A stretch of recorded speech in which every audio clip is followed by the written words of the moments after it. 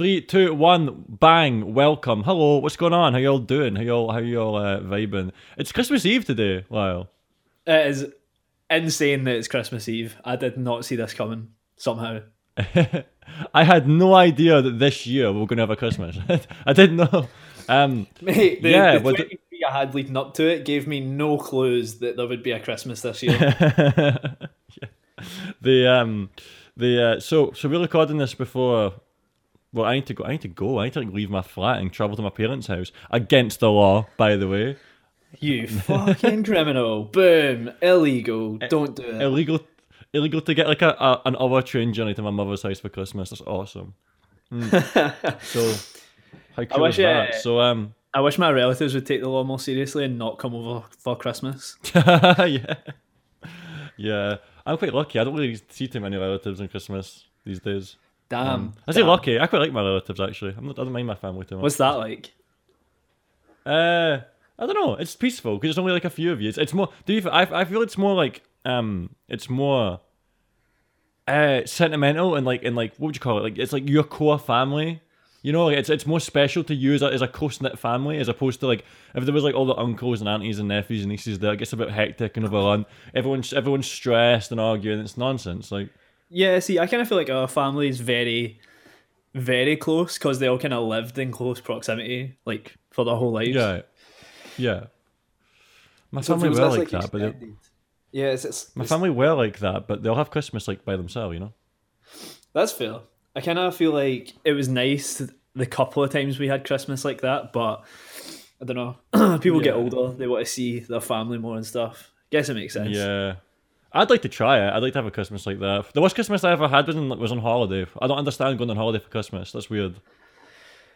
Well, we lived like kind of far away for a bit, so our family would come up to us for Christmas, so it's kind of like a holiday for them.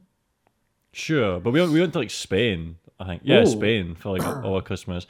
It was alright, but I don't know. It's just a bit. It's a bit different, man. I like that. I'd kind of like to do something like that. It's worth trying, I suppose. It's worth. To be fair, before the sort of like main events of my 2020 happened, I did plan on going on holiday for Christmas. Yeah, but I'd currently be sitting there on my own, so.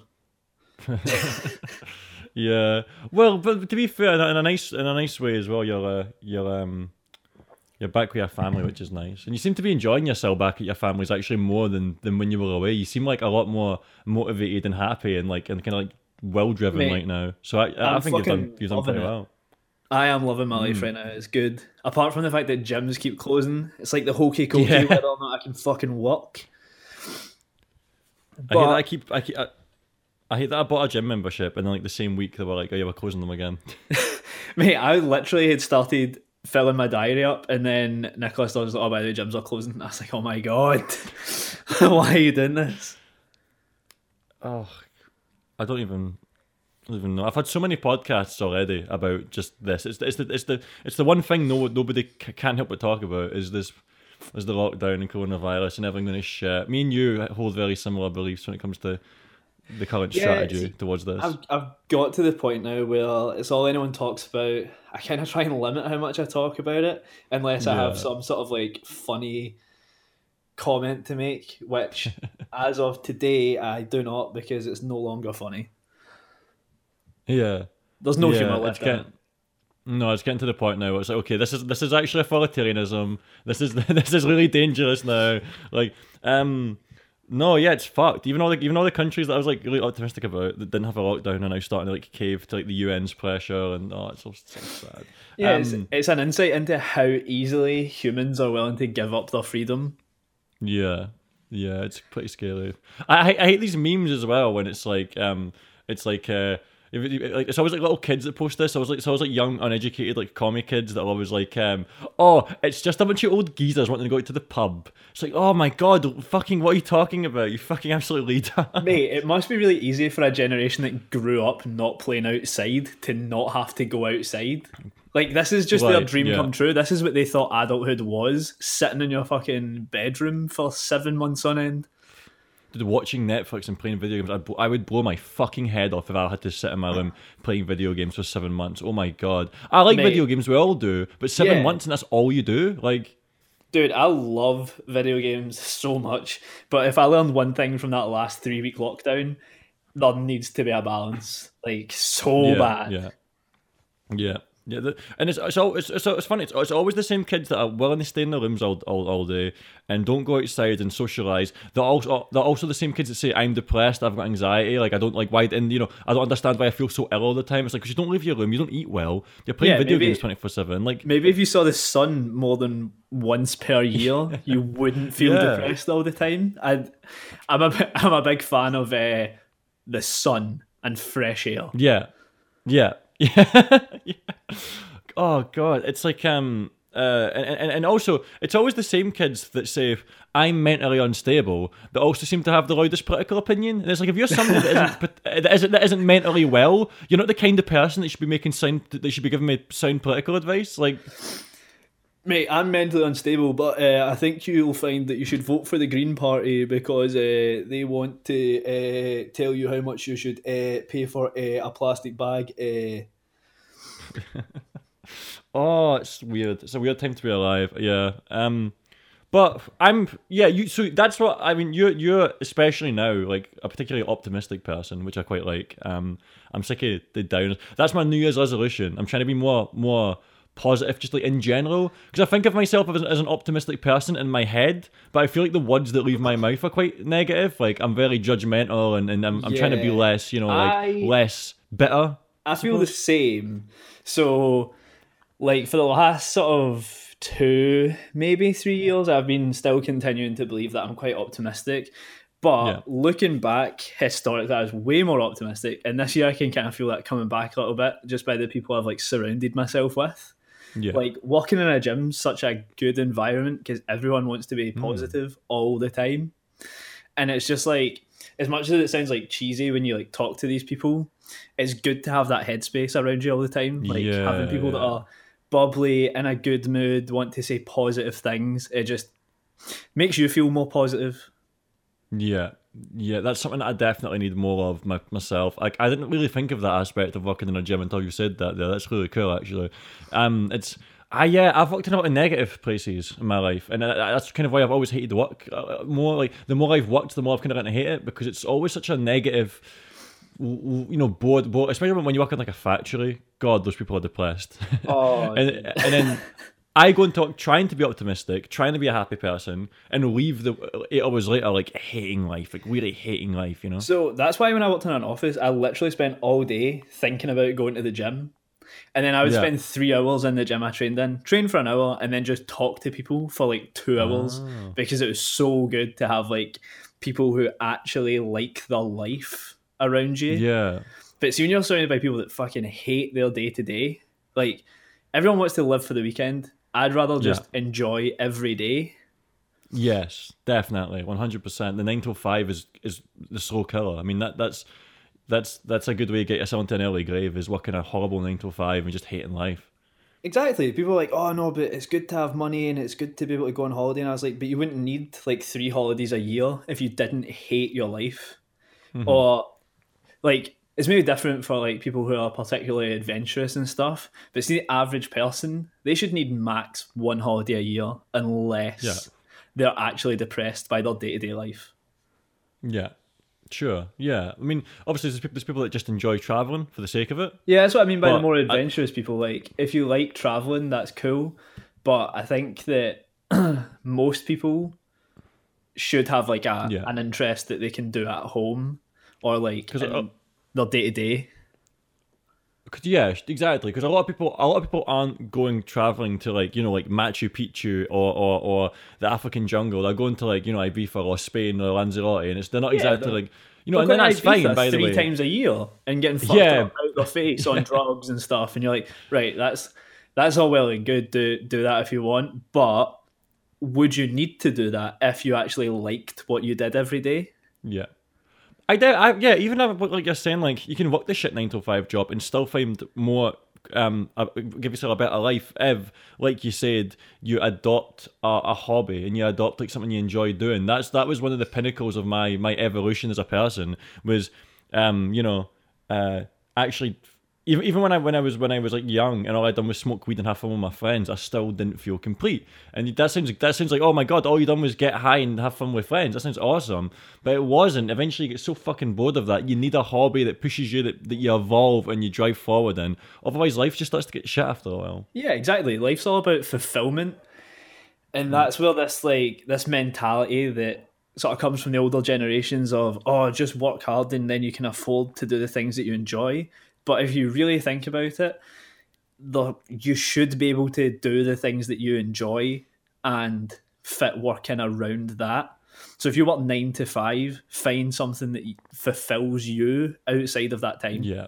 Don't slave away for nothing. Like, it's just, that's a sort of mentality that's been given to us by the powers that be, basically, people older than us, people that drive countries. And it's just dumb. Yeah. There's so many people that, I'm not convinced that the kind of people that they work the 9 to 5 job and then they get home and they sit and watch Netflix. I'm not convinced those people even enjoy watching Netflix. I think it makes them more depressed, more, they feel tired, they're lazy, bored, and they kind of put on shows that them putting on that television show. It's more like a methadone hit to like fulfill, basically a blank time that they wouldn't do anything else in, because they're just trying to, fill up time. Yeah, exactly. It's empty hormones, basically. So whenever you do something you enjoy, you get that dopamine hit, you get like serotonin in your brain and stuff. But like, it's almost like fake dopamine. Yeah. It's this short release of enjoyment that doesn't last. Yeah. It's an espresso, essentially. Yeah, exactly. It's like a shot. It's like that one shot that you're like, oh, that was great, and then 2 hours later you like feel sick because you realise you didn't like it. And with Netflix, you've wasted like an hour of your life. Yeah. That's where the regret comes from. That's why I used to have that back when I was like ultra hardworking for like a couple of years ago.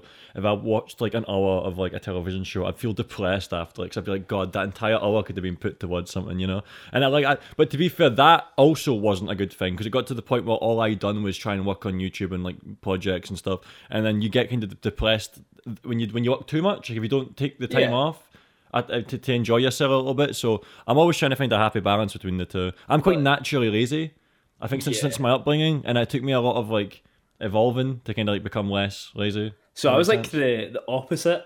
When I left school, like I was kind of lazy at college, and then I started my job, and then I qualified as a PT, and I done it like all at the same time. And then circumstances changed. I became more lazy, complacent, and it's just you have to find that balance where you're not like going to burn yourself out. Like, I work with people that are like, don't get me wrong, they're really good at what they do, they're great PTs, but they're like 21, like, oh, I don't work weekends. And I'm like, what? Yeah. I'd work 7 days a week, 8 hours a day as a PT if I had the client base for it, because it's something I enjoy. It's not, it doesn't feel like work when I'm with a client or I'm writing plans or I'm doing something related to work. It doesn't feel like work. It's something I enjoy. Yeah, I suppose you get a lot of you get the social aspect as well. So for you, it's not so bad. Like for me, I like having weekends free because I love going out and interact. But I suppose if you get that social aspect from other aspects from your job, then that's pretty good as well. Yeah, it's a dream basically, because humans are social creatures. That's why I hate to go back to it. That's why this lockdown stuff is so harsh on people. Because even being at home with your family or living with a friend, you kind of you miss the varied social interaction of like different people. So it's great to have that person or those people in that close-knit bubble that are around you all the time, that know you well. But there comes a point where you need to vary that, otherwise it just kind of stagnates and becomes a bit depressing. Yeah. One of the things actually that I wanted specifically you to talk about, and because you're kind of like me in this regard, and it's something that I've always found really interesting, is you're speaking about working at a gym and you get this you get positive people, optimistic people who might be a little bit who probably like are quite proud of themselves, who like themselves, who are proud of like things they've achieved because they should be, you know, because they've worked out hard and probably got good jobs and stuff like that. When you become more positive about yourself, about other people, do you feel a certain amount of backlash from, say, less optimistic, less motivated people? Do you feel like you're kind of judged heavily by them? Yeah, so I actually, you briefly mentioned this before, and I have the perfect sort of like anecdotal analogy for this. When I worked in an office, I've been going to the gym for a bit, starting to get a bit bigger, a bit more confident, and people saw it as arrogance. Yes. Now, there were people around me who didn't see it as arrogance, they saw it as confidence, and looking back, I do think it was confidence that I'd earned. I feel like I deserved to feel that good. But I started going out with my ex-girlfriend, and people were like, oh, she's going to bring you back down to earth.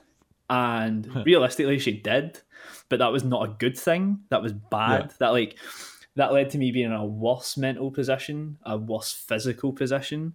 So it's important to know that, be able to tell yourself the difference between merited confidence and unmerited arrogance.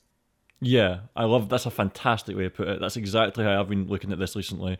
When I was in college, my favourite one was when I was in college, I was surrounded by a lot of underachievers because it was an NC class, like open level beginning class, and there was a lot of kids there who basically had been told by their mum, either get a job or go to college, I'm kicking you out. So there was a lot of underachieving, lazy kids that didn't want to work, right? And when I was doing really well, you know, I was getting offered to go on shows on the BBC, I was on BBC Radio, I was on talk shows, you know, and I was making these YouTube videos that were really good, in my opinion. I thought they were quite good, you know, for that level in college anyway. And I would openly say, oh, I'm good at this, I'm good at that. But I would also openly say, I'm bad at this, I'm bad at that. No one ever cared when I said I was bad at something. But they always cared when I said I was good at something. You know, so there was this...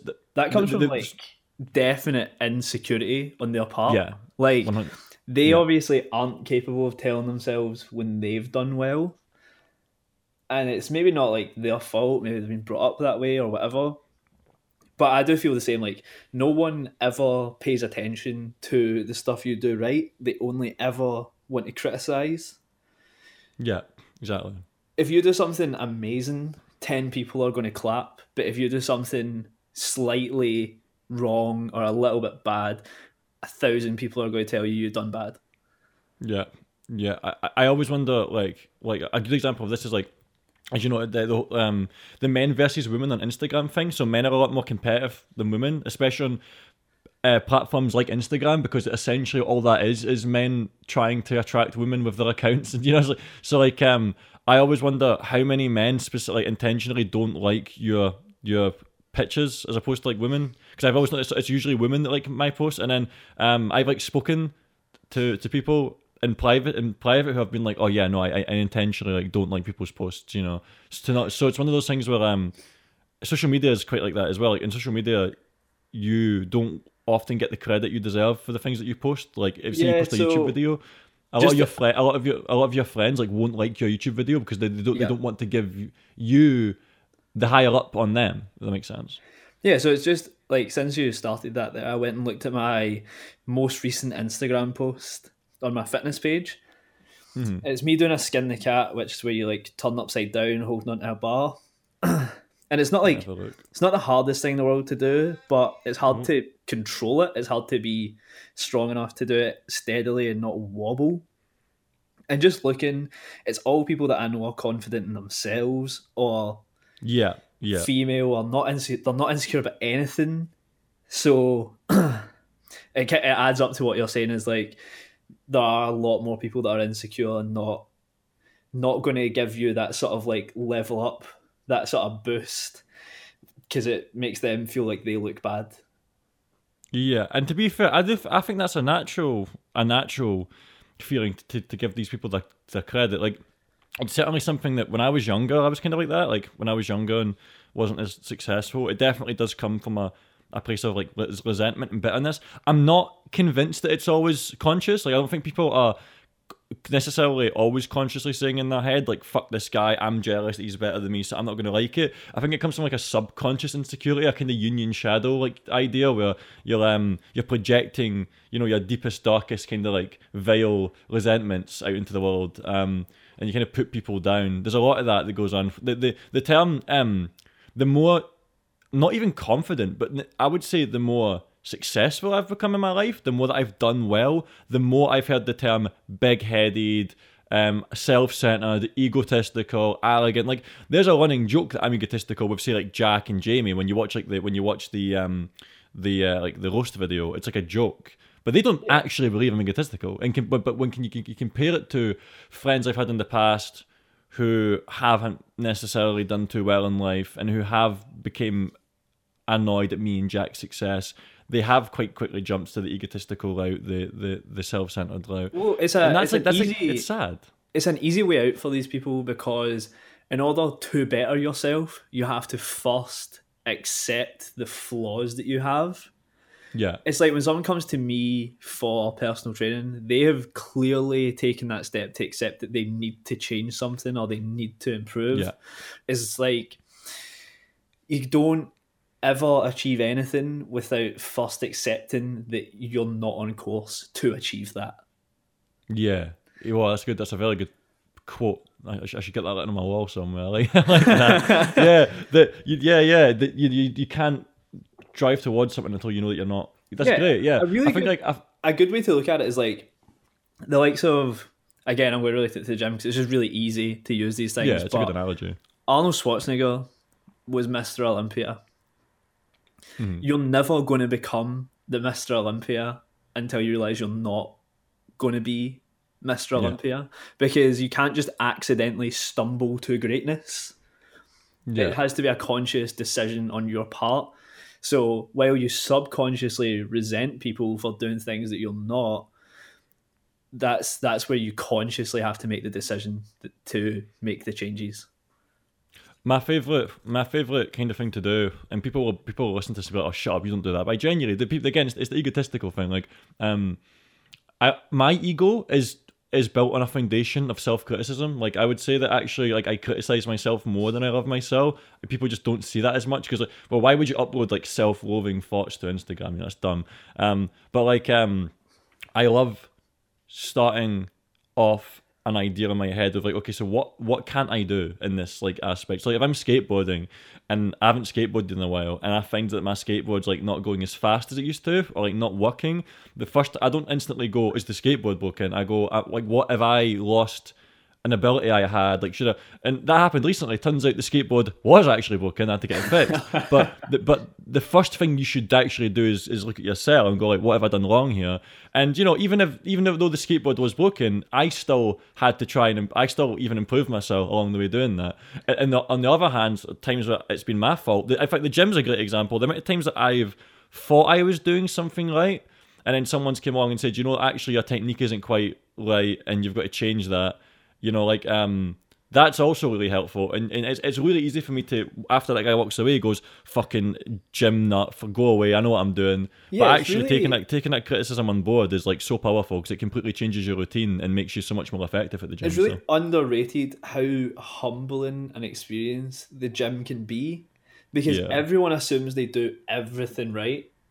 And the gym's a great example of where you can think you're doing something right, but someone's going to always be more experienced. They're always going to be someone that knows that little bit more than you. And it's just a really good opportunity for you to say to yourself, well, if I can be doing this thing that I've done for years slightly wrong, what else am I not doing quite right? What else can I optimize in my life? Yeah. I've been editing videos for like years now, like since I was like 13, and I'm still like learning like things that I feel like an idiot for not knowing. And it's really easy for me to just be like, oh, fuck off. But it's like, no, come on, like be a big boy, like take that into consideration next time and actually use that.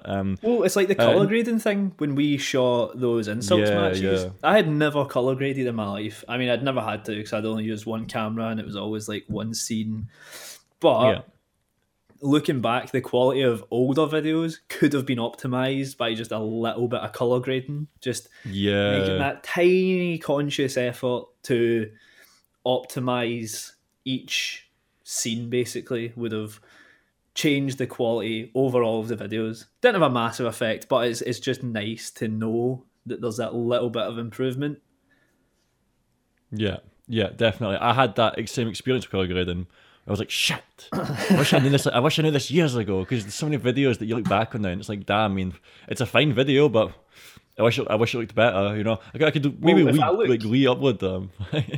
Yeah, if I look back at the original Insults match, that was shot on one camera, but it still could have done with being like dulled down a little bit, and maybe the orange tones brought out a bit more in the room, so that it looked warmer and less white.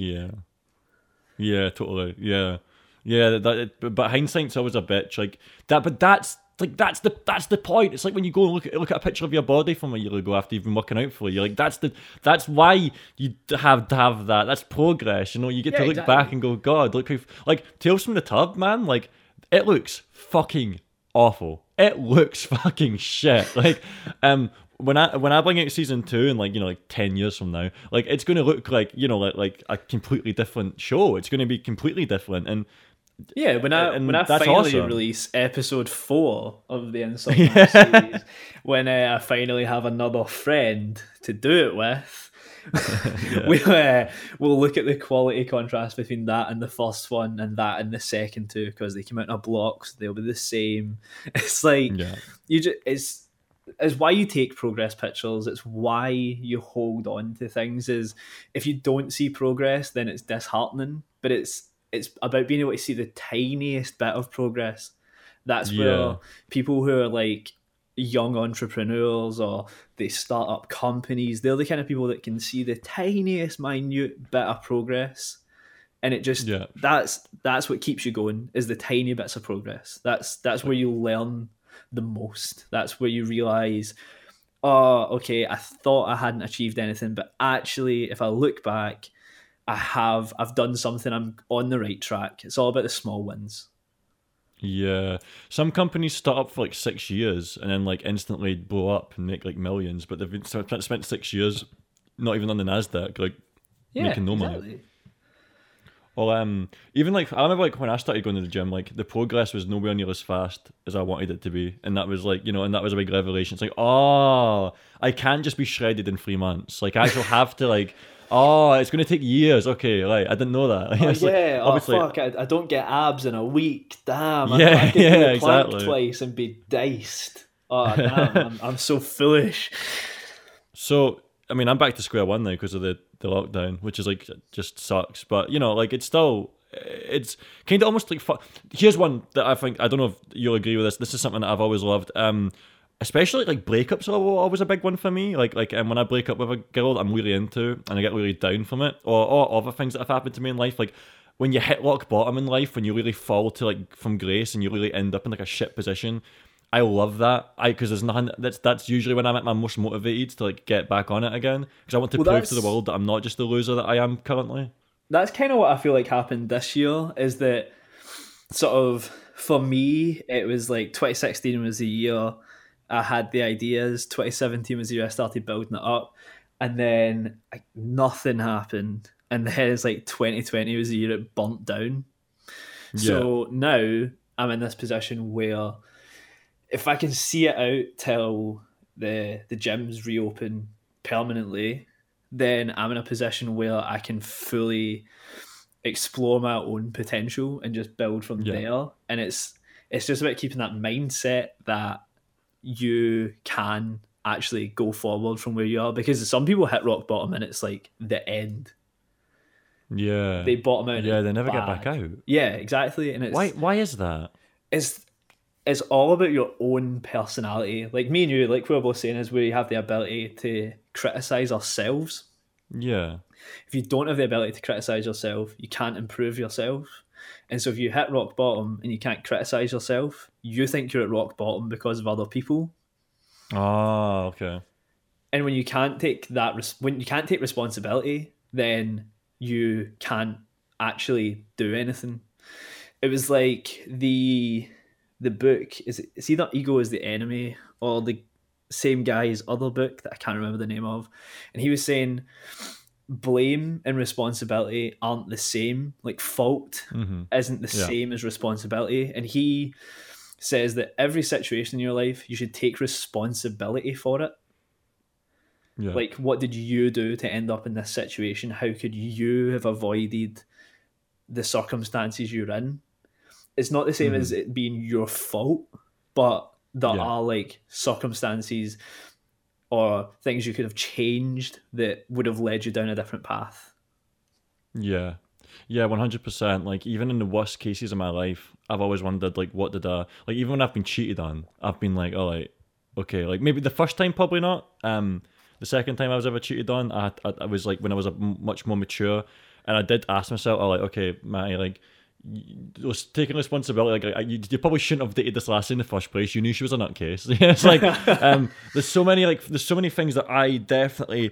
You maybe not even use the word done wrong, but just okay, maybe wrong is a good word to use. I don't. It's not wrong in a moral sense, but wrong in a logical sense. Like, you knew you shouldn't have done that. You done it anyway. You're a big idiot. Don't do it again. It's not even about doing things wrong. It's like sometimes you see the signs and you just ignore them.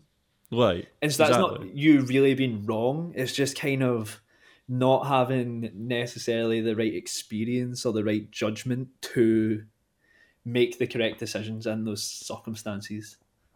But I constantly, like, have not constantly, but a lot of the time, I ponder over that transformative experience I had when I was 17, where I just that was like my main, like, this ascend from, like, being a kind of loser, like, and I don't like thinking about how I was back then, to being a winner, to being someone that, like, I mean, if there's people listening from my old life, they're going to hate me for this, but I'm one of the most successful people I know, if not the most successful, from my childhood, from when I was like 14 to like 17. Like, the people that I hung around with, some of them are doing very well for themselves, but personally, there's no one I'd rather be from that friend group now other than me.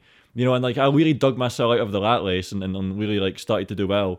And, you know, I wish there was, like, a formula. I wish I could turn that experience that happened to me into some sort of formula that you could teach other people, because I don't know what saved me. I don't know what saved me. I find that the issue is there isn't a formula, because, like, people's idea of success isn't the same. Like, a lot of the reason that I think I'm so positive just now is, like, some of the people I've met this year. And I'm not going to name names, but it'll be pretty obvious if he listens to this. One of the people that I think has impacted me most this year, if I told my old self his sort of situation, like, he's 21, has a kid, I would say to myself, oh man, I'd really love to not be in that situation. But I know this guy, I'd say, quite well. He's a happy guy. He's a confident guy. He's doing well in life. Like, even from an objective standpoint, you can't really say there's many ways to be doing better at 21. And more than that, he's happy. And so, like, it's all about your own viewpoint. And genuinely, I think if I hadn't met this dude, I'd be in a much worse place right now than I am. Yeah. So that's why there's no formula, is because success isn't just this criteria. There's not like a checklist for being successful. Sure. It's more about, it's more about mindset and like happiness, I suppose. I mean, but success certainly seems to brew contentment, but success can be, like, you know, becoming better physically, becoming better at art. Like, it doesn't necessarily need to be measured in finances. Yeah. But, like, I think more what it is for me, it's not about necessarily, when I'm talking about, you're right, I should rephrase what I said, I suppose, because it's not about the lifestyle that I have in terms of financial, because I'm not necessarily very financially successful, but the position that I'm in is a lot better, and I've been able to get myself in that position from a mindset that I've been able to get, and it's difficult to teach that mindset. I mean, there are people out there who are definitely trying. Jordan Peterson seems to be doing a good job of it. You know, like, there's a lot of academic scholars that are trying to do it, but no one's really got the magic formula to grab someone and go, hey, fuck face, this is how life should work, and then, like, But I feel like everyone I know that's successful, in their being, like you know, that they're happy and that they're motivated and they're trying, all have very similar mindsets. Like you were saying earlier, the thing about taking responsibility for a thing, even if it's not necessarily your fault, you take responsibility for the things that drove you there. That's something that I hear time and time again from all these different people. So it's obviously there's similarities. You could relate that to success by saying, like, people that are successful are always happy, but success to different people means different things. Yeah. Just like responsibility to different people means different things. So you could actually argue that taking responsibility is the key to being successful. Because if you're responsible for your own happiness, then by definition of what we've discussed, you would be successful in your own mind because you would be happy. Well, it's like you see these young kids who don't do anything, and then they take antidepressants because they think antidepressants will make them happy, and it's like, dude, don't just like see the amount of people in like even just this small area I live, and they're all on antidepressants, and it's all the same tablet. I'm like, right, you're all different people, so why would the solution to your problems be the same? It's a very biological approach to psychology, and that's something that Bruce Scott was kind of like complaining about. Psychoanalysis is kind of dying out, and they kind of want to use a more like biological approach to psychology, and that's great actually a lot of the time, because you know psychology certainly seems to be a lot of your mind does work on chemicals, but when you only focus on the chemicals, you miss out the part that makes us human, and you can't, like you're saying, there's no one pill to make us all happy. Yeah, unfortunately, we are human. We have personalities. We have different viewpoints. We have different perspective. And like two people could live the exact same life. One could be depressed and one could think they're the most successful person in the world. Yeah. And that is the exact reason why you cannot prescribe the same antidepressant to everyone or the same solution to the same problems for everyone, because it's not always going to be the answer. Well, even the purpose of antidepressants, people don't seem to understand. Antidepressants are supposed to help regulate the chemicals in your brain so that you yourself can actually work to improve yourself. Yeah. You're not supposed to rely on them as the cure. Then there's no such thing as a cure. And then Aldous Huxley wrote a book called Brave New World, which is really good, which goes into a drug called Soma, and everyone's taking it all the time, and it makes you happy. It makes you like motivated and happy, and society functions better. And it goes into the darkness that causes when everyone's artificially happy all the time. And not the horrors that can come out of that. I don't want a pill that makes me happy. That's absurd. Why would I want to artificially change my perception? I want to be able to be sad when my dad dies. I want to be able to be sad when my cat isn't well. You know, like because that's exactly. Fundamentally that's a motivating factor to you as well. Like, you need to feel sadness to feel motivation. If you don't feel sadness, by extension, you can't feel. If you couldn't feel any negatives in your life, you wouldn't understand failure. You wouldn't understand loss, and so there would be nothing to motivate you to do anything. You would just become one of these kids that watches Netflix all day, or someone that does nothing but play COD. Like, that's why during the last lockdown I started streaming, because as much as I love playing games, I felt like I had to be doing something else. I felt like I had to be interacting with people, because playing games is great fun, but if I can go out and like sort of not get an audience, but like have people there, different people that get a little bit of enjoyment out of it, then that's a massive win, because I'm impacting other people, which is exactly why I'm a personal trainer, is I want people to feel the way about exercise that I do. Yeah. So it doesn't mean they train like me. It doesn't mean we are the same when we're in the gym. It just means that I'm trying to impart some of that happiness, some of that like enjoyment of this clearly beneficial activity to them. Right. Yeah, and then that's why it's so weird when people, will say to you, you're egotistical, you're self-centered, all you care about is yourself, when in reality the whole reason you're constantly preaching I'm Walkery, I feel great all the time, I love me, is a part of that is to be like, and you can too, if you just Yeah, Listen to me exactly. for 5 minutes. Like, It's like what you're saying about antidepressants, how they're not meant to be like a permanent solution. That's how I view my business. Is I want to have clients for as long as I need to have them. Like I don't yeah, want to have the same guy sign up in January like 2021 and still be training him in 2031, because it's all about teaching people enough for them to sustain their goals. yeah, If someone's goal was like be the best in the world at something, then yeah, they should have a coach forever. yeah, But if your goal is to have abs for summer, yeah. you should only need a PT for like 3 months, because then the following year you just do the same thing again and you'll get the same result. So if your goal is to lose weight, you should only really have a PT until you lose the weight, and then they should impart the knowledge necessary for you to maintain it. And that's the issue with people taking antidepressants, is that they don't get that knowledge of how to sort of satisfy themselves, so they just keep taking this pill forever. Yeah, yeah, it's scary. It's a scary, bleak existence. God knows, I nearly ended up in that position so many times. Like taking, I nearly ended up on pills so many times. I nearly kept blaming the world for my problems, and it's such a like scary idea to think that I could still be in that position. Like it's something that I always think about, and then when I see other people in that position, I'm like, God, like I know how bad that is, and I think it sounds accusation. It's a. There you go. I was gonna say, it sounds accusational.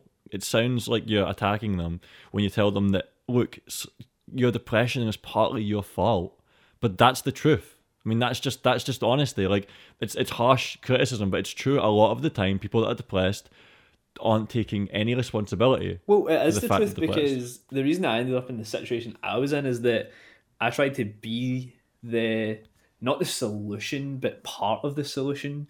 But the other person wasn't willing to seek the rest of the solution. Yeah. And so when it didn't work, they stopped blaming the world and blamed me. Mm-hmm. Which I'll take my responsibility for anything that happens in my life, but you can't blame your problems or your lack of solutions on other people. That's on you as a person to find your way of doing something. Yeah, it's just, well, and when you see these people that are resentful and bitter and they constantly blame the world for their problems, it just kind of makes you feel sad for them. I don't feel sympathy for them. I feel bad for them. I'm like, I wish you could, I hope one day you stop feeling that way, because I don't. It's like, I got it, and I hope you do too, because like, if it's just a horrible existence. Change that mindset, and that, like, if they continue in that existence, the world's just going to pass them by. Like, they don't get any benefit from anything, because everything is scary, or everything's the fault of someone else or something else. It's never like, they never see solutions because they don't believe they can provide their own solutions. Yeah, they're unpowered in their willpower. It's I don't know. I know a lot of people like that. Scotland's quite a bad place for that, I think. Mate, our kind of culture. I've been talking about this recently quite a lot, on how Scottish people would not survive being independent, because we are just a country of losers. Yeah, I'm very critical of Scottish culture. Definitely. It's such a national mindset of being a loser, and like Scottish people always want to portray themselves as these like Celtic warriors, and I'm like, mate, shut up. You aren't even willing to go to the gym to lose the fucking fat on your belly. How are you in any way a warrior? You sit on your couch and digest the same 3 TV shows every single night. Yeah, and whether or not England fuck us, like politics aside, we have a very victim mentality. We consistently, as a nation, blame England or America or the UN or anybody except us, except Nicola Sturgeon or Alex Salmond. Exactly. And it's never Scotland's fault. It's never. We couldn't have done anything. Historically, we have been trodden on. Mate, if that is your outlook on life, you are already dead. You are not a living being if you are not capable of fighting for anything. Because it's like what you're saying earlier. Even if England is at fault for 90% of our problems, what are we going to do about it? What's the responsibility? Yeah, what How do did we end up do? here? Yeah, exactly. It's mad. It's mad that we have a whole culture based around blame. Yeah, yeah, right. I know, it's insane. It's like, oh god, I hate it. I hate. Yeah, I want out of Scotland. I want somewhere else in the world. It's I like hate when you our ask an culture, older our person, arrogance. you ask an older person why does the union exist, and they tell you that the English moved all the people to put sheep there, and I'm like, right, so why do we exist at all? Because my mentality is we should have just fought to the very death. Yeah, Like there shouldn't be a Scotland if the circumstances were that grave. We should have just went out in a blaze of glory. We should have done something. We shouldn't have just got on boats and been like, right, see you later. yeah. I don't know. I mean, and as well, that shit happened thousands of years ago. Like, this is a completely different time. None of the English or the government were there then. Yeah. You can't. I swear people in this country still blame modern day English people for like the Highland clearances and stuff, and I'm like, right, grow up. There's Seriously. certainly an anti-English sentiment that's very rich in Scotland, and it's quite sure. disturbing. I love it that Scottish culture is so like based on we welcome everyone, refugees welcome here, that kind of stuff. But see, if you're English, I would actually say this is the hardest place in the world to live. Yeah, I mean, it depends. I think if you integrate in the Scottish culture, people probably won't have as much. It's a strange one. Like, But you can say that, like, when I lived in the Highlands, like, the people that ran all the Cayleys and stuff and, like, all the, like, sort of cultural stuff were English. Mm-hmm. And Yeah. all that ever happened was the Scottish people went, fucking English people think they know the culture. Yeah. And I'm like, right, so these people are actually doing something for your culture and you're doing nothing but bad-mouthing for it. Yeah, yeah, I hate that. Well, yeah, because I had someone recently tell me, I can't remember who it was, that their uncle had multiple experiences of going down to England and being having like racist issues, because they were Scottish. But I've never had that experience in England. I've always been fairly welcoming. Nah, as a Scottish person. even when I've met like English people abroad, we met like this young English couple. Well, I say young, but they were like a sort of newish married couple in Mauritius. And the guy was like so interested. He's from London. He was like so interested in talking about Scotland. He was like just like a genuinely nice guy, and he had like such genuine interest in us as Scottish people. And I was like, imagine him being in a pub in Glasgow. You can guarantee that at least someone, maybe not to his face, but is going to go back to his friends and be like, oh, there's an English guy up there, blah, blah, blah. Like, there's no need.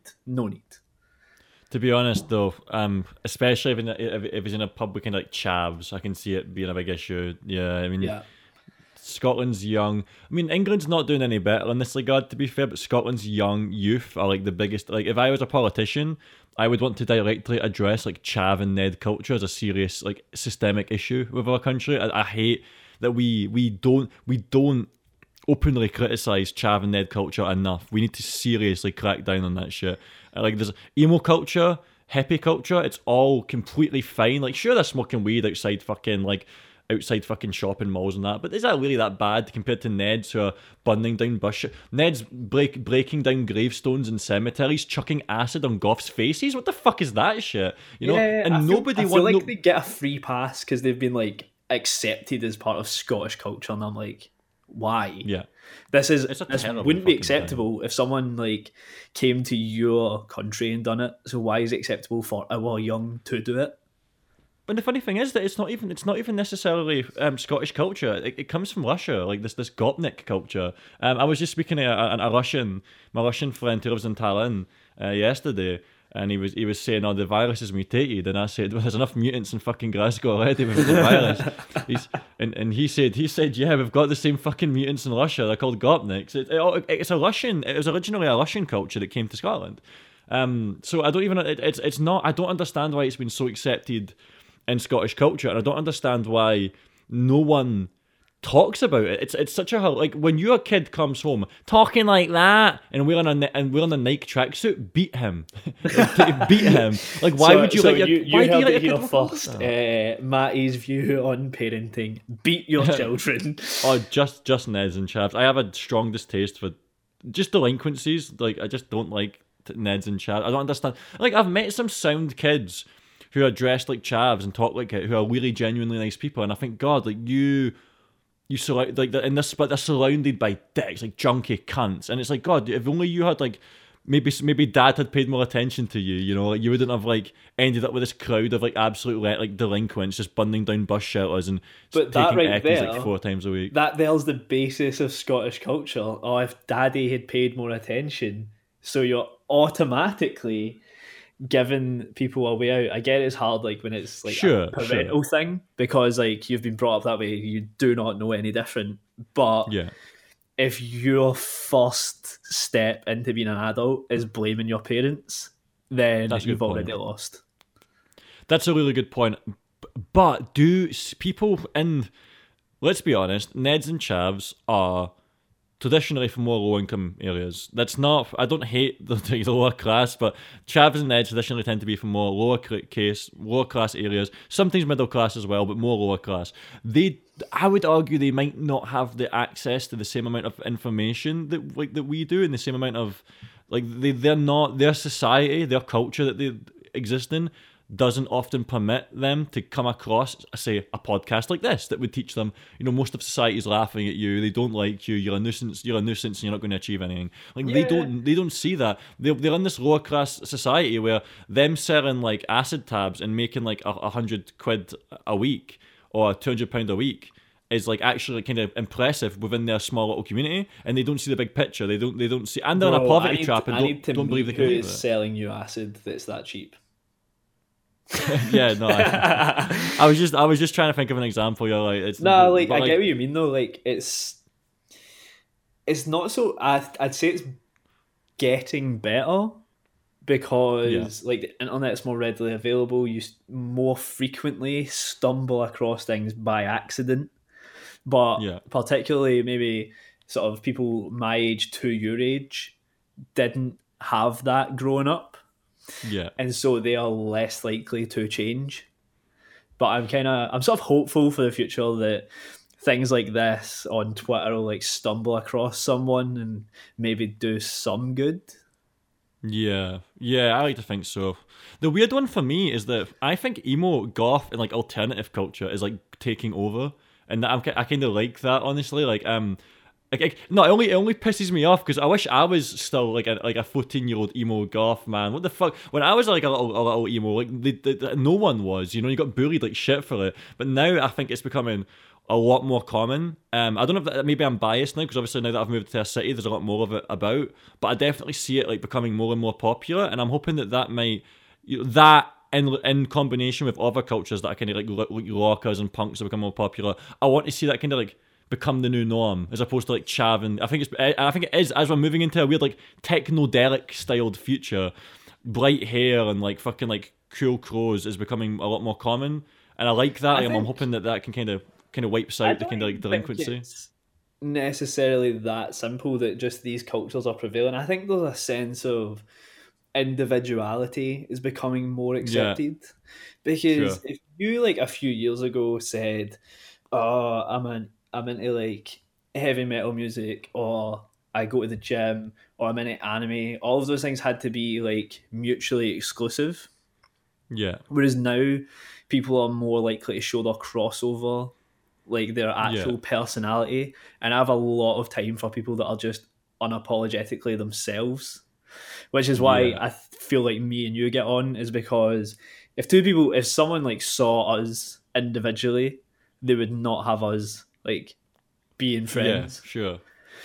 Because if someone saw me leaving work in my joggy bottoms and my hoodie, and they saw you in your military jackets, they'd be like, okay, those are two people on the opposite ends of the societal spectrum. Yeah.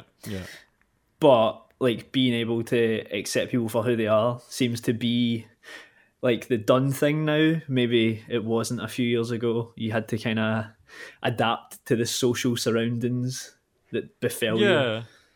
Yeah, people interact a lot more. Like when we've been at parties and stuff, and all the parties that I've been at this year, there's a big variation of style. There's a big variation of like music taste, and people are just there and accept each other more, which, like, you know, is like one of the good things about, I suppose, the more liberalistic mentality that people have now. I mean, I certainly have my criticisms of the liberal like views a lot of the time, but that's one of the positive aspects of it. Is I think they have contributed to give them their dues in this kind of societal acceptance. Modern liberals actually do not like individuality. Sure, that's true. That's true. The very far left are very anti free expression. That's definitely true. Yeah. See, I remember like in 2014, like the emo culture wasn't political. Like emo culture was quite apolitical. No one really spoke about politics. It wasn't an important thing to talk about. Everyone just wanted to get fucked up and take drugs and kick about. Now it seems to be. Now I see a lot of emos that I used to be friends with, or you know, like posting like heavy like political stuff on their Instagram. And I'm like, dude, like who cares? Like, dude, politics is like the hot topic right now. It's like people do not need to be educated to voice their opinion. And it shows. Like someone outside of the cat house, there's this guy, I kind of know him, I've seen him since this happened and genuinely got on, but he does kind of look like Boris Johnson. Oh, you've told me about this guy. Yeah, and so he's very anti-conservative, and I said to him one night, I was like, how you doing, Boris? Looking well. And he grabbed me by the throat. Now, I kind of laughed it off. He's not like a big guy or anything. I was like, right, okay, goodbye. But I told someone this story outside the cat house, and they're like, good, they should have fucking beat you up. And I was like, what? Yeah. How absurd is that? Like, if someone said to me they're a communist, I wouldn't, like, beat them up. Because you can have your views. You're an idiot, but you can have your views. Yeah, I'm not going to assault you for like words, unless those words are like exterminate a minority or something. Then I might be like, right, okay, have a word. Yeah. I don't know. I just don't. Personally, I enjoy life enough as in who I am that I don't need to care about other people. It's the same way like when people like when people get older, they get bored, and then they start being like, "Have you seen the colour that our neighbours have painted their new fence?" And it's like, who the fuck, bro? Who cares? Like that would never bother me. And it's the same way like this idea that there's like that we're going to take down the systemic racism. Okay, well, where is this systemic racism? Oh, I don't know, but I'm going to take it down anyway. Oh, cops keep shooting black people. Okay, what black people? Well, here's 3 of them. Okay, well, what about the other like millions? Oh, I don't know. Like, shut up then. You know, there's no coherency to these viewpoints. It's just rage and anger from being like an edgy teenager. We were talking about random statistics the other day, and it was like one that the UN's Women Committee posted, and it was like 20% of homeless people are women, and I was like, okay, so over 80% on. Yeah, it's like, so the other 80%, what about them? And I was like, you know, that way they just clearly did not think before they posted that, like, oh, this is a real problem. We don't care that the percentage is vastly lower. Yeah, that's insane. Oh my god, yeah, shit like that's exactly what I mean. Like, and like I just kind of feel sorry for kids now. Like when I see young, like there was a preacher outside St. Enoch the other day, and there was like these like emo kids like yelling at them. And do you know what? Like you know what? First of all, to be fair, like fucking big ups for like having the balls at like that age to fucking like scream in public. like, but I was just thinking, I don't even know what the preacher was saying. I don't know if he was anti-homosexuality, whatever. Like, the way I see it is, I disagree with the guy. The guy's obviously quite a what would you call it? Religious fanatic. You know, he's very passionate about his religion. I disagree with it personally, but I just ignore it. Like, I don't care. You know, the guy. The guy's exercising his right to say whatever he wants, and I respect that, and I'm just going to walk by him because I don't care. But these kids obviously don't understand that that's how society should work, that they've not grown up enough to realise, okay, I shouldn't scream shouldn't scream my head off in public and try and like take someone down. And they didn't make themselves look particularly good. Like I seen them kind of screaming, "I love tits." So yeah, well, so they are. but I wouldn't scream it at some like I don't really care, right, so you know. You saw kids do this, right? But I was at the top of Buchanan Street. I would say they're like 14, like right. 14, So I'd say that's kids, but I was at the top of Buchanan Street, right? And there was one of those preachers on his box talking about Jesus, and I'm like, okay, I've seen him. I think I've seen him. Like, yeah, fire in, mate. You do you. It's your Saturday afternoon. You enjoy it. And this grown man with a Scotland flag starts shouting how Jesus isn't real, how this man's a liar, how he's trying to brainwash people. And I was like, mate, you are 47 years old. Go home, cry about your divorce, and be quiet. Like, why are you doing this in public? Why do you think this is an acceptable Saturday afternoon activity? Yeah. Because the preacher was ignoring him. The preacher just kept saying what he was saying, and so it made him look worse. Yes, exactly. But when those young kids were doing it, like, I'm 20 now, so I'm not like a teenager. But I'm basically still consider myself a kid, to be honest with you. I mean, I'm maybe a grown kid, but certainly, I'm not fucking an adult yet. I don't see myself as an adult.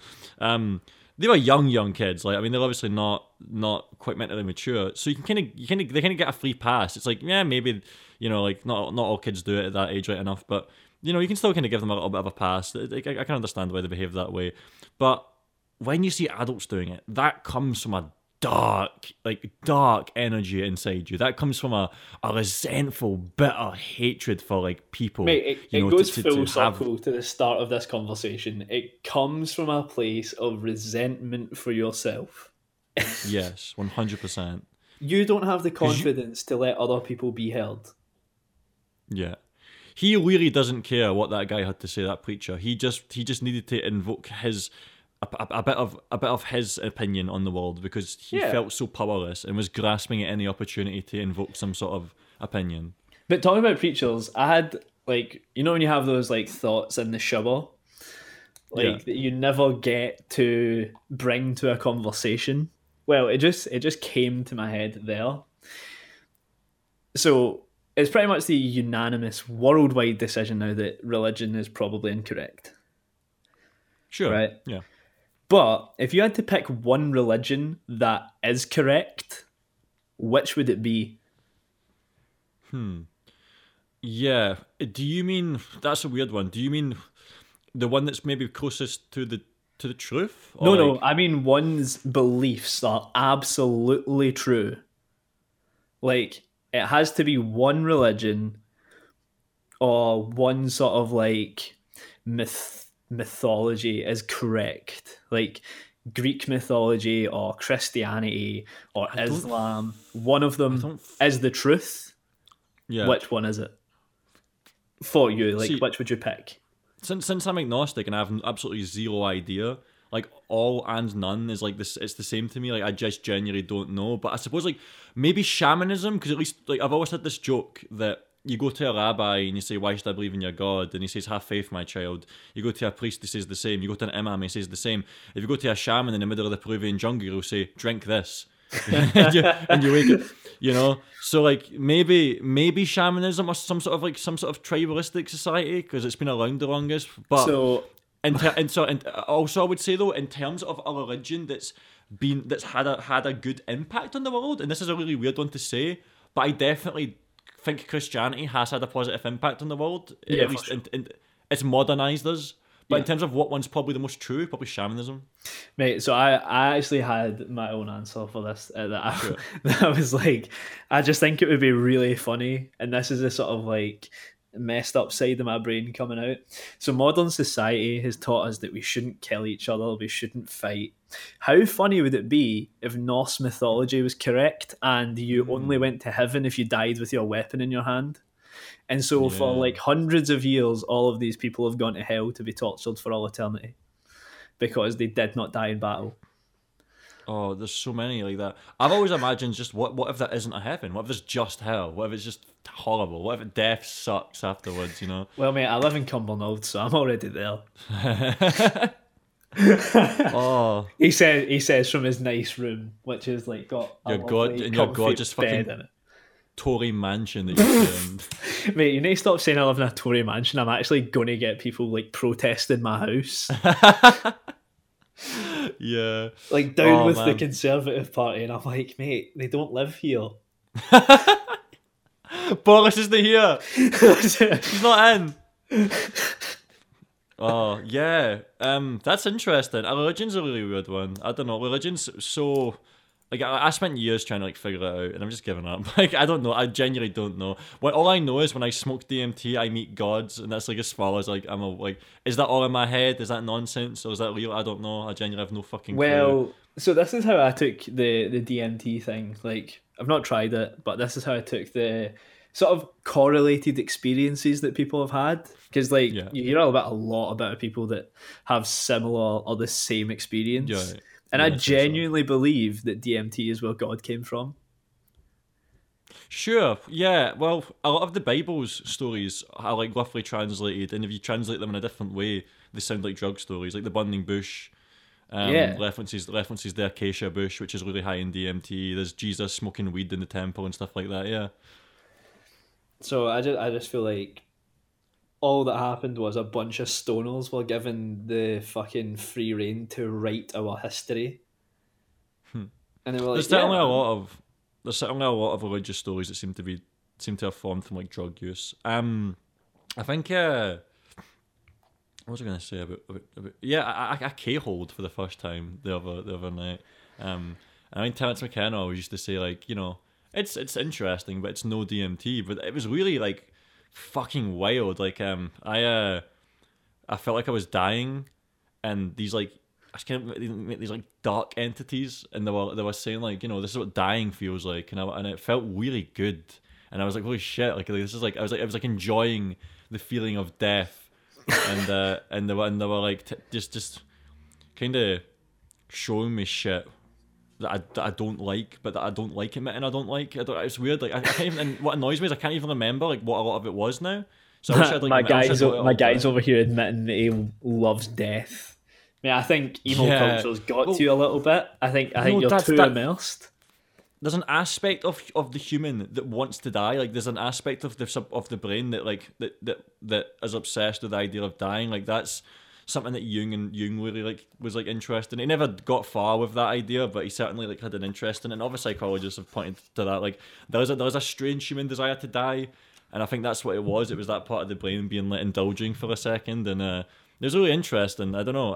Ketamine's a very fucking strange experience. When you take a lot of it. The person I'm seeing, shall we say, they were like, yeah, bro, fucking like snort shit tons of it when you're by yourself and see what happens. And I did. It was really good. I don't know I think if you want to do ketamine, you should try it, but I'm not going to be like, oh yeah, definitely do it, because honestly, there are better drugs out there. There are definitely better drugs out there. Especially if you're looking for a psychedelic experience, I wouldn't say go for ketamine. Mate, I was going to say I'm on that clean living shit as I literally drink wine, but I am on the sort of mainstream path at the moment.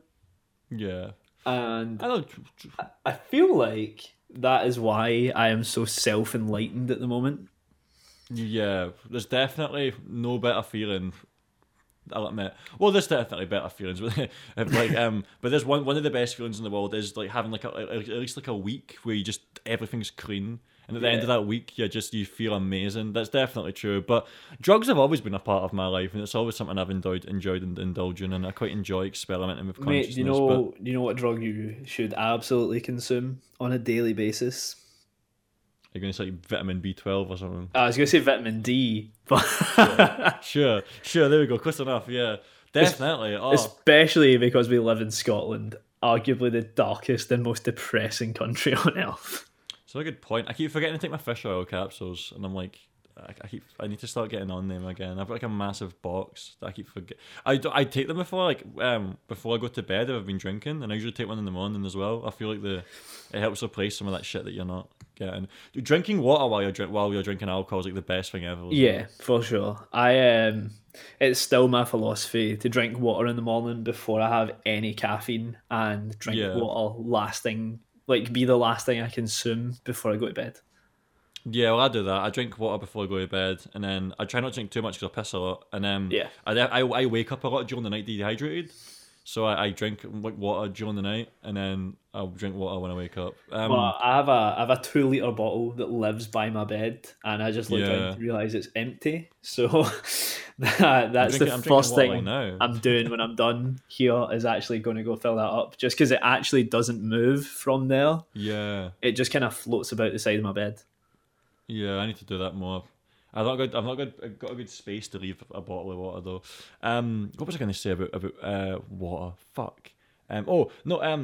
I kind of intermediate fast a lot more now as well. I'd like put eating breakfast off for a while, so I kind of eat within like a 12-hour kind of time frame. I don't eat as much, in the morning. That's fair. So that's something that comes up so much. Like, just not even talking to people who are like into fitness or like sort of in the gym sphere in my life is intermittent fasting, Yeah. and I genuinely did it to gain weight. Mm-hmm. I didn't let myself eat till 12. Yeah. And then at 12, I would just be so hungry that I wouldn't stop eating all day. Oh, okay, that's cool. Yeah, I like that. And it works because my appetite is not massive. But see, after like a couple of weeks, I don't need to fast anymore because it's expanded my appetite. Oh, okay. That's strange though, because see, for me, I feel like my stomach shrinks, and then I can't eat as much. I feel like you've got to chalk it down to like to the individual that's doing it. Yeah, sure. Because I remember telling the guy who was my coach at the time, "Oh, I'm intermittent fasting." He was like, "What? Why?" And I was like, "Well, I found one day by accident because I didn't have a chance to eat till 12. I had like meetings and stuff in the morning. I was absolutely ravenous, and so for a week, I sort of experimented to see if it was like a one-off or if it would be Yeah. a continued effect." And when I saw like it did work over the period of a week, I'd done it for like a month, and then my appetite was bigger, so it made it easier to consume more food and therefore gain weight and more sort of like muscle mass and stuff. That's awesome. I've never thought about it that way before. Do you think as well what plays a part in that is the like mind controls body to a certain extent, and so if you were to go into fasting with the idea that this is going to make me lose weight, it would in the same way that if you think it's going to make you gain weight, because that hunger feeling that you're getting, you're kind of maybe getting into the mindset that this is going to make me more hungry, and that's pushing you in that way. Yourself, like your brain is what creates that reaction. So it's like when people say, "Oh, I do intermittent fasting and I lose weight," that is happening because you have less time to eat. So you're eating less. Like if you had the sort of willpower or the mindset to control better what you consume, then you wouldn't need to intermittent fast. You could just eat that much food. Yeah. But it's all about like different, like people can't always control things like that. Well, they can, but it's more difficult to do that than it is to say only eat for 12 hours a day.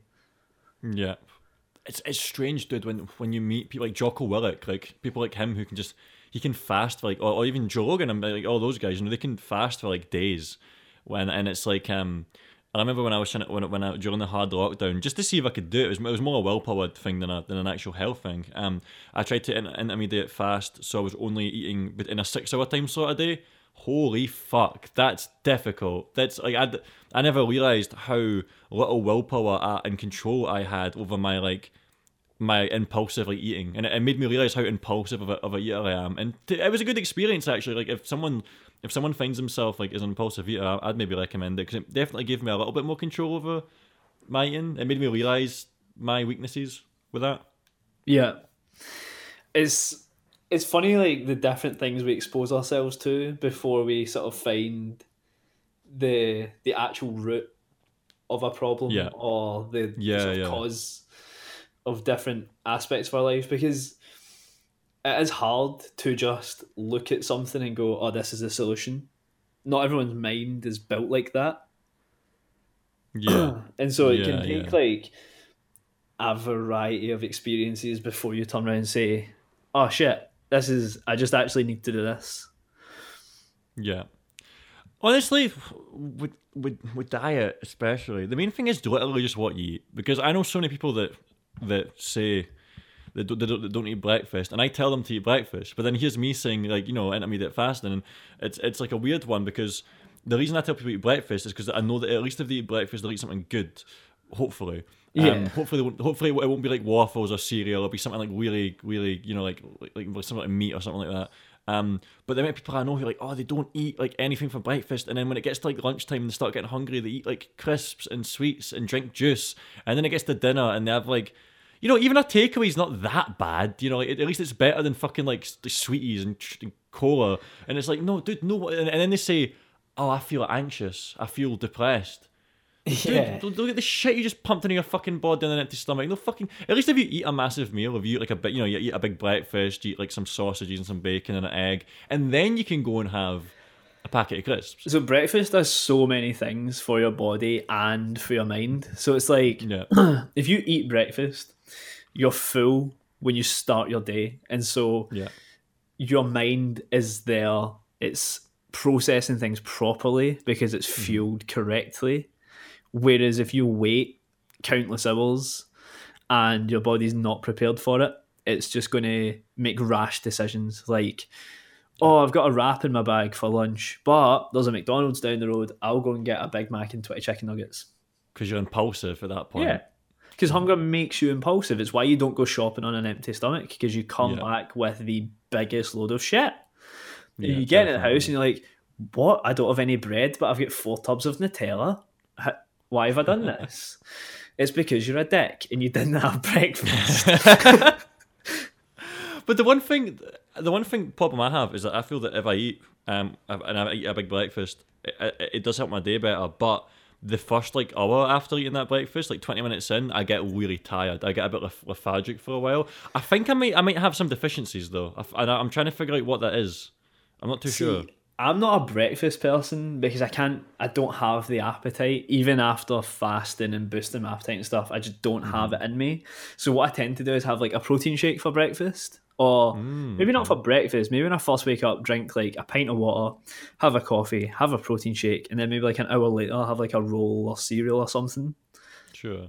And it's... How much are you pissing though when you're doing that? Are you going to the toilet a lot more? Not really. All right, that's a lot to drink and like. Yeah. See, we were talking about this again at work. It's like how much protein people consume. Because your body expels protein. So they say you should consume a gram of protein for every pound of body weight. Right. But I tend to consume about 200 grams of protein a day, which is way more than what I weigh in pounds.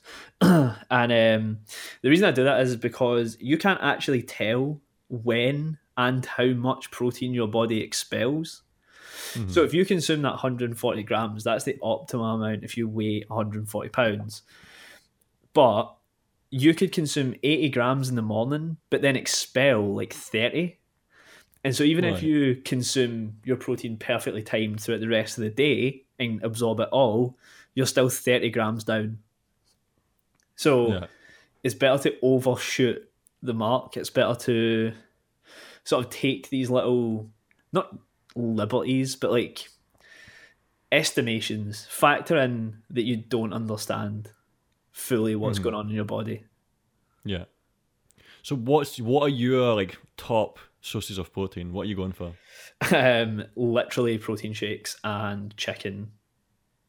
Well, I eat a lot of chicken, so that's good news. I eat chicken like every day. Yeah. Do you do you buy a specific protein shake that's got like a lot in it, or are you just buying store bought basic protein shakes? I actually have this. Oh my days! I actually have a discount code for a protein company. Hell yeah. And so what I do is I buy my protein with my discount code. So I get kickback from that protein and I get a 20% discount on it. That's good. So so that's how I picked my protein. But the reason I did pick that protein to start with was actually that I was buying Optimum Nutrition, one of the sort of industry leaders. And it was more expensive, but it had the same sugar and the same protein content as this other brand, who are like £13 cheaper without a discount. Right, So it kind of made sense to switch over and just it maybe doesn't taste as good, but it doesn't taste bad. It still just tastes like a milkshake. Yeah. It's just not like what I'm used to. So if you went It's from not. like if you went from no protein shakes to this protein shake, you'd probably think it's pretty good. It's not like protein shakes are like well known for good taste anyway. I mean, it's not. You're not exactly like having one because you go, oh yeah, I'll have a nice protein shake. I don't know, man. You're sort of like me. You're quite thin. What I Yeah. used to do was I used to have my protein shakes with milk and put ice cream in them and blend them. Ah. Mate, that is the way forward. That is used- the best. I used to have my protein shakes with milk, but I never had it with ice cream. That's a really good idea. Yeah. Dude, is honestly the way forward.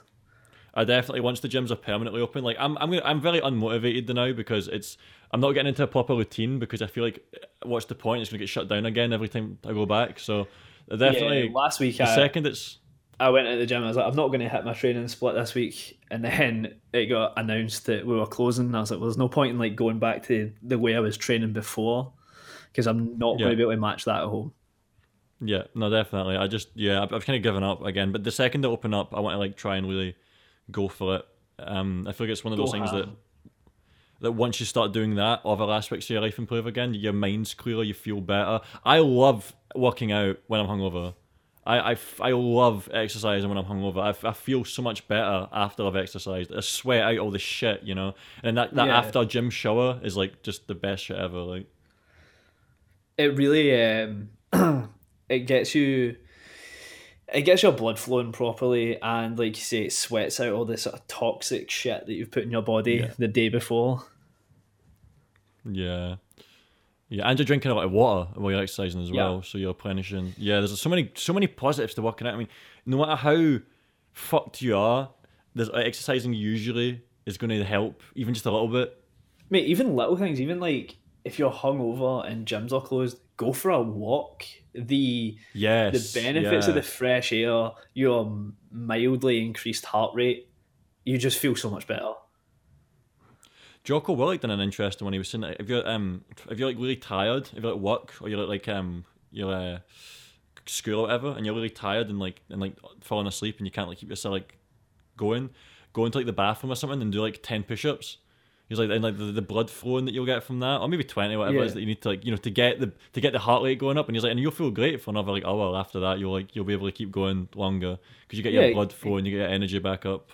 More blood in your brain gets your heart fueling your body again, gets the oxygen circulating. It's great, mate. And it's going back to what we were saying earlier. Anyone that talks about people that don't know this. On you go. Oh no, that was me done. I was just saying there might be people that don't know this as well. Yeah, see people that I meet and they're like, oh, what's like still to this day, people are like, oh, what's the point in the gym? I don't want to look big, I don't want to be muscly, and I'm like, shut up. Just because they're the same people that you can explain it to time and time again, and they go, oh, I don't want to lift weights, and I'm like, well, resistance training is like the most beneficial thing you can do in a gym for your body, regardless of what you want in life. And you can do resistance training without getting buff. Like you can still lift heavier and heavier. You don't necessarily need to get like really muscular to train resistance training. Mate, you try telling people this, right? I've been at this for like 6 years now, and so you try to tell people you can lift weights and not get big. Yeah. And I'm like, look at me. Yeah. I'm not big. Yeah, I don't actually. That's a lie. I am the biggest guy you know. No, well, I done resistance training in college for like 6 months, and I didn't get that much bigger. I got more toned though. I got abs, kind of, you know. Like I would have had to have done it a lot longer to really get like. But I got toned. My muscles looked slimmer and better. But I didn't build a lot of muscle because I was just resistance training. I was lifting heavier weights. You'll probably be stronger than most people, but the odds of you being big, and not just bigger, because you're obviously going to be a little bit bigger, but you being big in the grand scheme of things is so unlikely. Yeah, well, until I'm like 40 and my body starts to kind of like slow down and you can like process. Because my dad was like me, you know, until he was like 40 and then he kind of was able to get like bigger. I think that's just what most people go for though. I feel like people want like a magic solution to everything in their life. Yeah. And it goes back to the responsibility thing and not being able to find solutions. People just want that magic pill. And largely, it doesn't exist for most things. There's not a protein shake out there that's going to make you bigger. There's not a diet pill out there that's going to make you permanently thin. There are steroids, but I'm not going to sit here and be like, oh, yeah, mate, go do steroids, yeah? You want to be thinner? Yeah. Get some clen. No. Like, the average person doesn't need that. Yeah. They need more activity, less food. It's not hard. It's not rocket science. Yeah. Someone's phoning. I'm gonna have to hang up on them. Well, we've got about 5 minutes left anyway, because it's Christmas Eve and we have to families to go and see. Mate, I have more wine to drink. Is there anything else that we should cover? I feel like there's so much.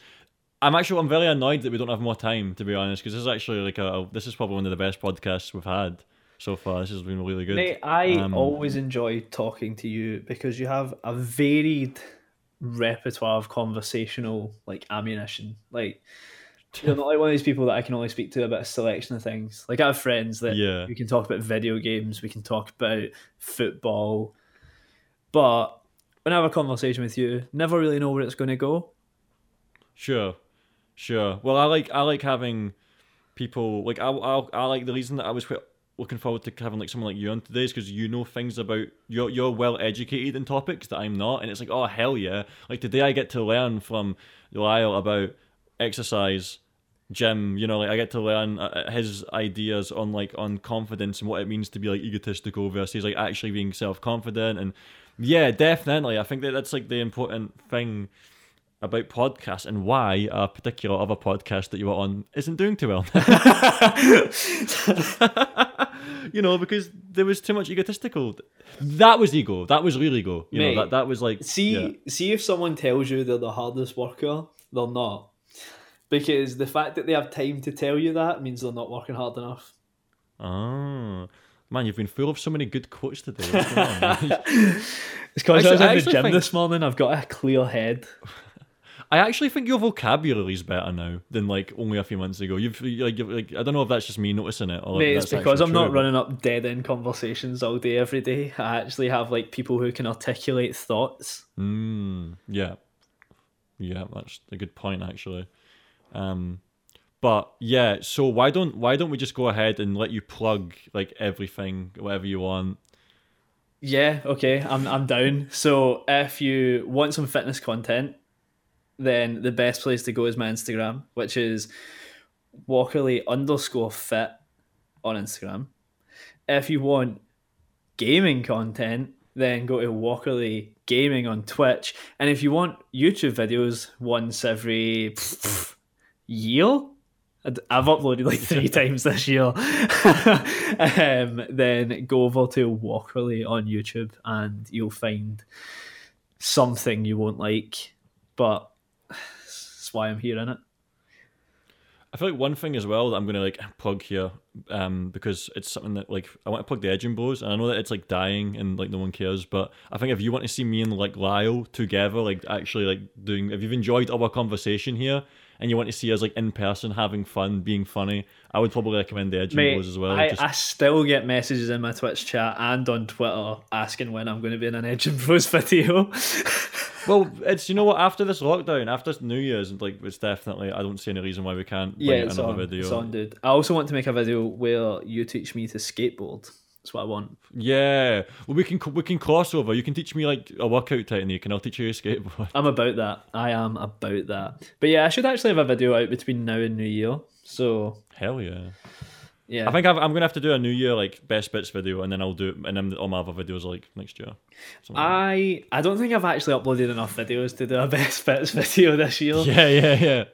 So wait, I'm actually going to like tell you right now how many videos I've uploaded this year, because this time last year I was about to hit 100 subscribers, and so I was right. I've uploaded 1, 2, 3, 4, 5, 6, 7, 8, 9. I've uploaded 9 videos this year. That is way more That's than actually I not thought. bad.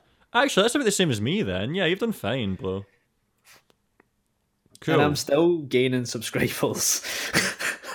Oh, dude, I make 5 subs and then like lose 5 subs and like in like a week. I'm like, fuck's sake.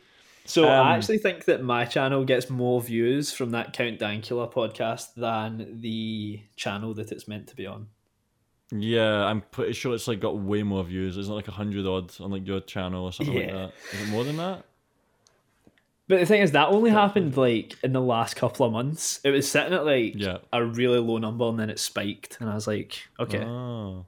It's probably because I'm more Yeah, searchable than that channel. I need to get Dankula on this podcast at some point. I know he'd be game if I asked him, so I definitely need to. Maybe he'll be the first guest the next year.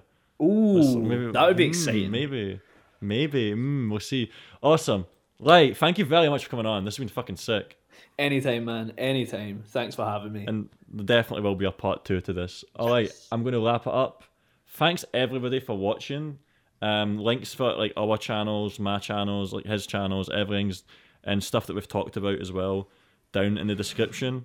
And Happy New Year, Merry Christmas. Even though this podcast will probably come out after New Year, but yeah, bye.